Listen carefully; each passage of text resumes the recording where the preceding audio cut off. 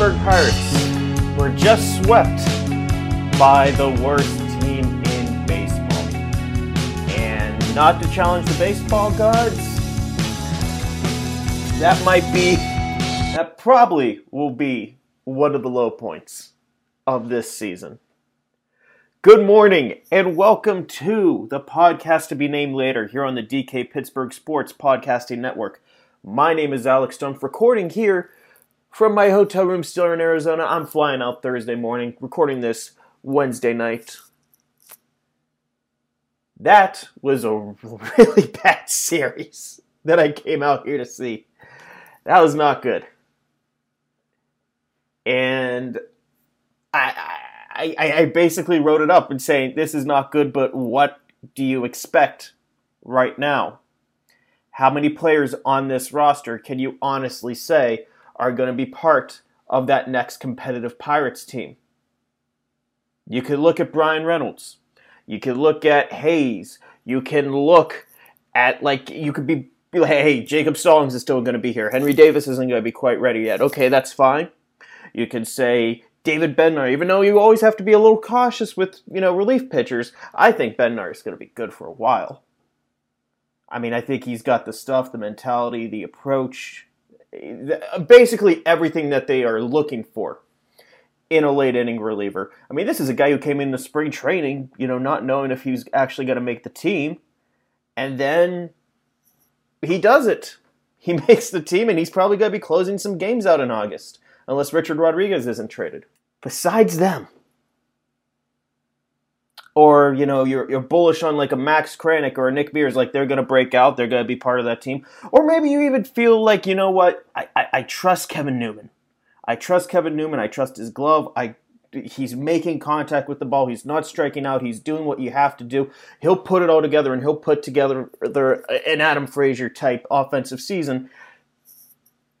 I feel like we all have that type of player somewhere on this roster, where it's like, I think Jared Oliva, even though it wasn't a good start to his major league career, I do think he does have potential to be a starter in the majors and a potential leadoff hitter. I'd like to see him use those legs a little more whenever he's on base, try to steal some bases, because I think that'd be a huge part of his value. But we're seeing him start to put some better swings on the ball, hit it harder, or at least, get it up in the air, flare it out there. Some good swings. So that's probably my guy that I'm a little higher on than a lot of other people. Maybe people are high on Kevin Newman. Maybe people are high on Rodolfo Castro whenever he comes back up. Maybe people are high on, maybe everyone's just all in on the big Nogowski. And that's just the guy. He has been a pleasant detour in this season. A little side show of, hey, here's a guy who finally gets an opportunity and does really well. And man, you gotta hold on to stories like that in a year like this. You gotta feel good for the older rookie for that. Besides that, though, realistically, if you're bullish, there a third of this roster is going to be on that next competitive Pirates team. A third at most. So whenever you see this team falling into the same pitfalls, it's definitely frustrating to watch, but there's a certain level of, well, what did you expect, to it? What do you expect whenever you have a hitter who's at or below the Mendoza line, who's not able to come through with runners in scoring position? What do you expect whenever you have a lineup that has very little power outside of Bryan Reynolds and they're not homering? It's like, okay, you got to rely on 2 or 3 consecutive hits. Well, how many points in this lineup can you really count on 2 or 3 people to get hits in a row? It's just not an offense that's built like that. It's a bullpen that everyone in that bullpen has had good outings, has had really good stretches even. But whenever things are wrong, it's the Titanic level wrong. There is nobody in that bullpen with the exception of maybe Richard Rodriguez and Bednar and Stratton. I'll throw Stratton in that group too. Who, whenever things go wrong, it's like he allowed 2 runs where it's like, well, that's bad for your reliever to do, but, it doesn't completely kill your Chiefs' chances of winning. You can still come back from, your closer giving up 2 runs. You can't do it whenever a middle reliever gives up 6 or 7. Or in this case, on Wednesday, Dwayne Underwood Jr. throwing his first 2 strikes, and they both leave the yard. He's someone who, coming into the year, he earned a spot in spring training, and for those first couple weeks, month and a half or so, that changeup was really neutralizing hitters. And he's not been able to locate it ever since. I don't know who in that bullpen, besides, I'm going to throw Nick Mears as like a separate thing because we haven't seen a whole lot of him in the majors. I know his AAA ERA isn't good, but he's another one of those guys who's had like a couple bad outings really inflate everything. I'm high on Nick Mears. There's definitely stuff there. But the only one I could really say for, not even for certain, but the one that's most confident of, hey, he's going to be, maybe the closer of the future is Bednar. Unless you want to count Cedarland also, which we haven't seen Blake Cedarland this year.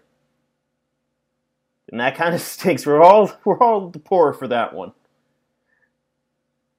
I mean, he has that power stuff, and that's what really stinks, I think, more than anything about this year, is with the O'Neill Cruz injury. It's not serious in the sense that he needs a surgery or anything, but it's going to take more time.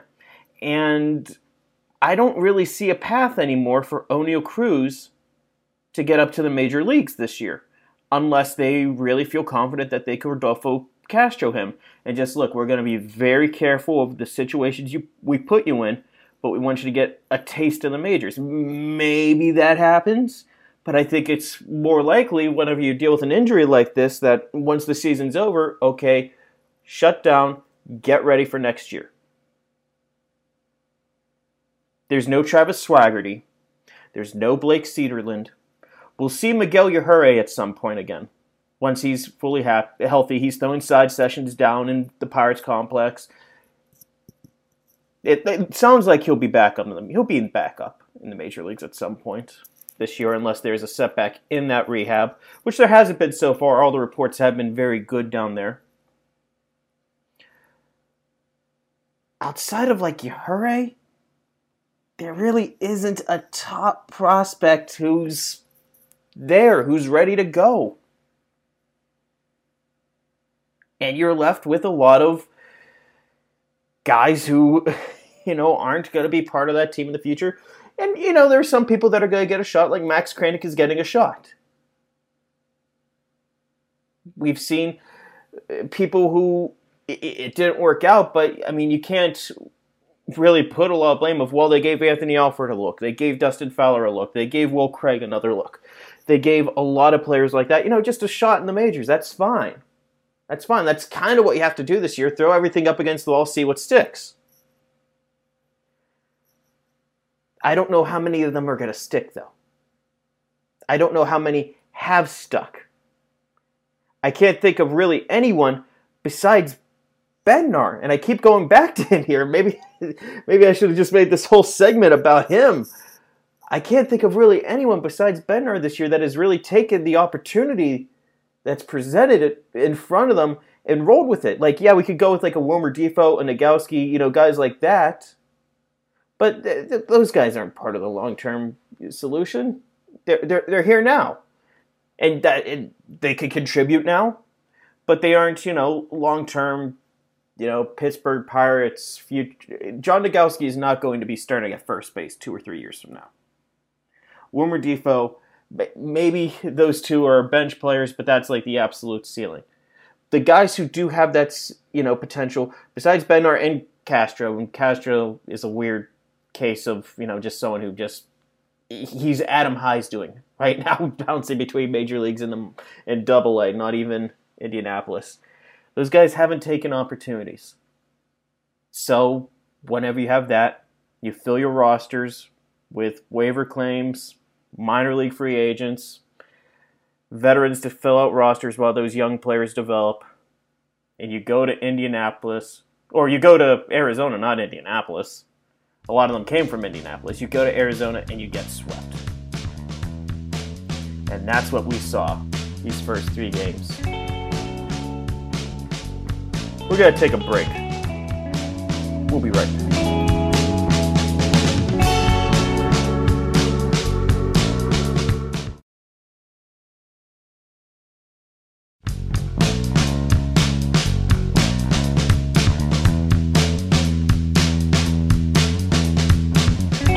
Welcome back to the podcast to be named later here on the DK Pittsburgh Sports Podcasting Network.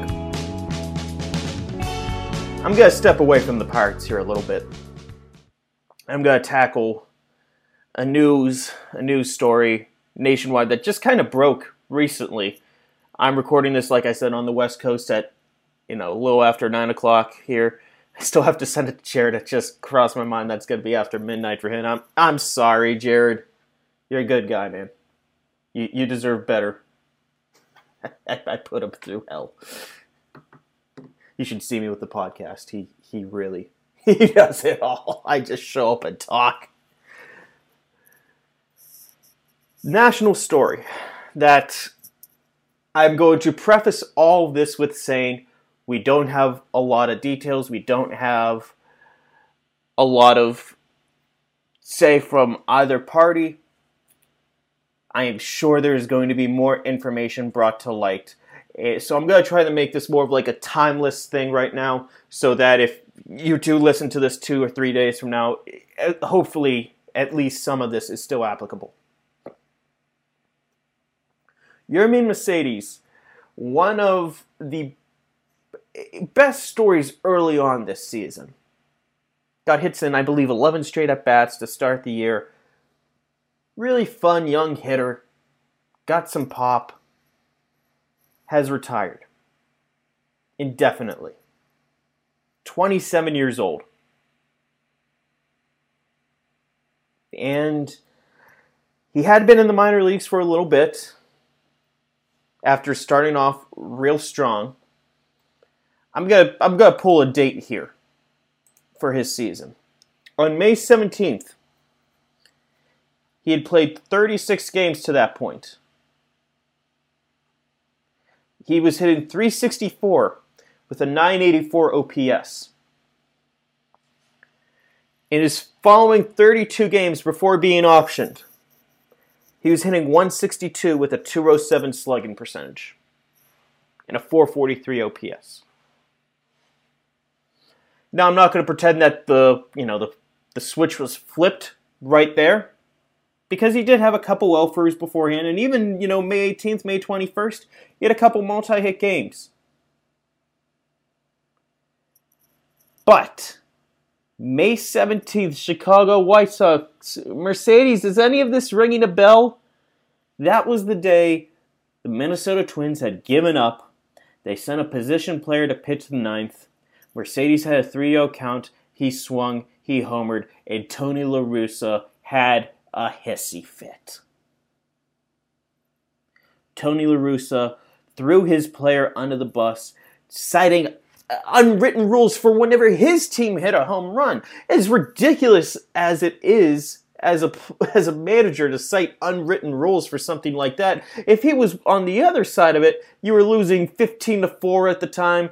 Guy hits a 3-0 pitch, for a home run. You get angry. I don't know. I don't think position players are really going to throw, too many strikeouts. Swinging 3-0 seems like the best way to speed this up as fast as possible.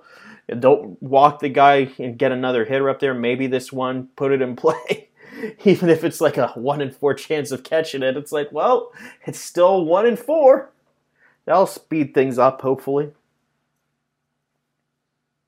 Mercedes just simply did not hit as well after that. And I don't know if that is related at all. That is completely speculation.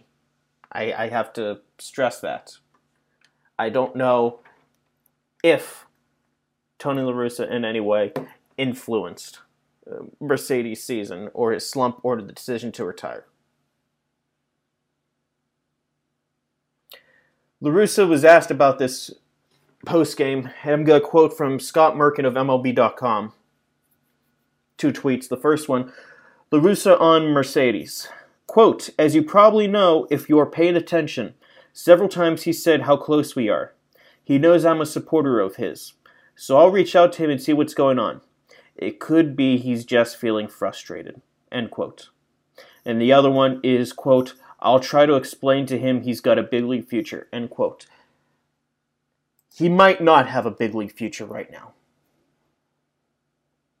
And that's sad.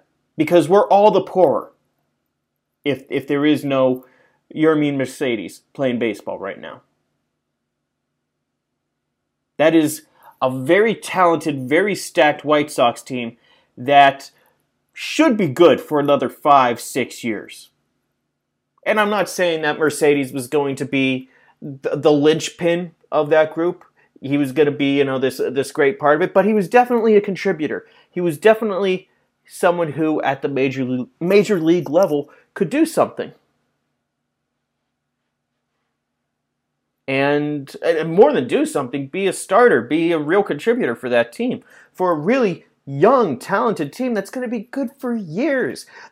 Chicago's going to be a White Sox town with where the Cubs are right now. And a 27-year-old of theirs just said no thanks to a lifelong dream. Something's off. Something's wrong here. I think baseball, in general, the last couple years has done a better job with being open and addressing mental health. I think Drew Robinson, in particular, what he did with Jeff Passan was great for baseball, for people with mental health issues, especially in a very masculine environment, one that is almost all men in this sport, and all men among players. I think that openness is good for all of us. I don't know if Mercedes does have any mental health issues at this time, or if he's had them in the past. If he does, I sincerely hope he either reaches out or someone reaches out to him to address him.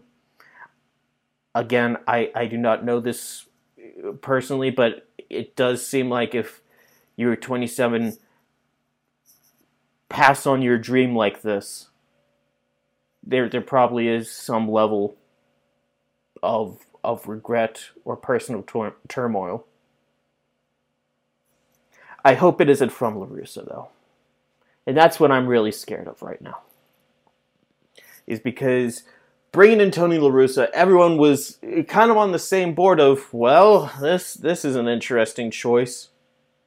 And you can like someone like Tim Anderson, who after the Mercedes incident, he went to social media and he's like, man, don't listen to that. You get 3-0, you swing. If you're going to hit a homer, swing. Like Tim Anderson is, one of those clubhouse leaders that you need in Chicago. And you can have guys like that. But if there's a problem with the manager, that's something else. I don't know if there is. Maybe they are as close as Tony La Russa implied in that quote. This just stinks. Major League Baseball needs people like Mercedes in it. Can't drive them away. Whether it's through unwritten rules or not doing well enough on the mental skills, the mental side of the game.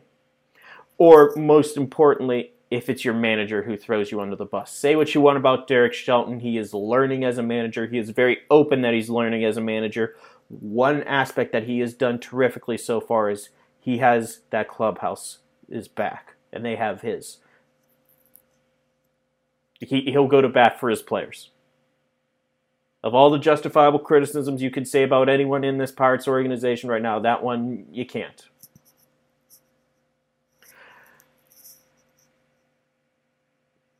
We're all the poorer right now. If Mercedes does not come back in baseball, hopefully this is just a short-term thing. Either, he comes back in a couple days, a couple weeks, a couple months, a couple years, whatever it is. But there's something that obviously needs addressed in Chicago. And I hope it is properly addressed. Well, that was a real fun one, so I get to go straight into plugging and sounding real happy. Say, hey, you know what you should do? You should subscribe to the DK Pittsburgh Sports podcasting feed. I can't even talk anymore. This transition is so horrible. This is the worst ending to an episode yet. But don't let this ending detract you from subscribing if you haven't already. Wherever you get fine podcasts, on Spotify, on Stitcher, on Apple, wherever you get them, be sure to. We have a lot of great stuff coming up. Be sure to tune in on Saturday where Jared Pugar and we talk some prospects. Definitely some prospects news we have to talk about just going on right now, especially with draft season. It's just a whole lot of stuff to do right there. So be sure to check in there. Thank you so much for listening. We'll talk again next week.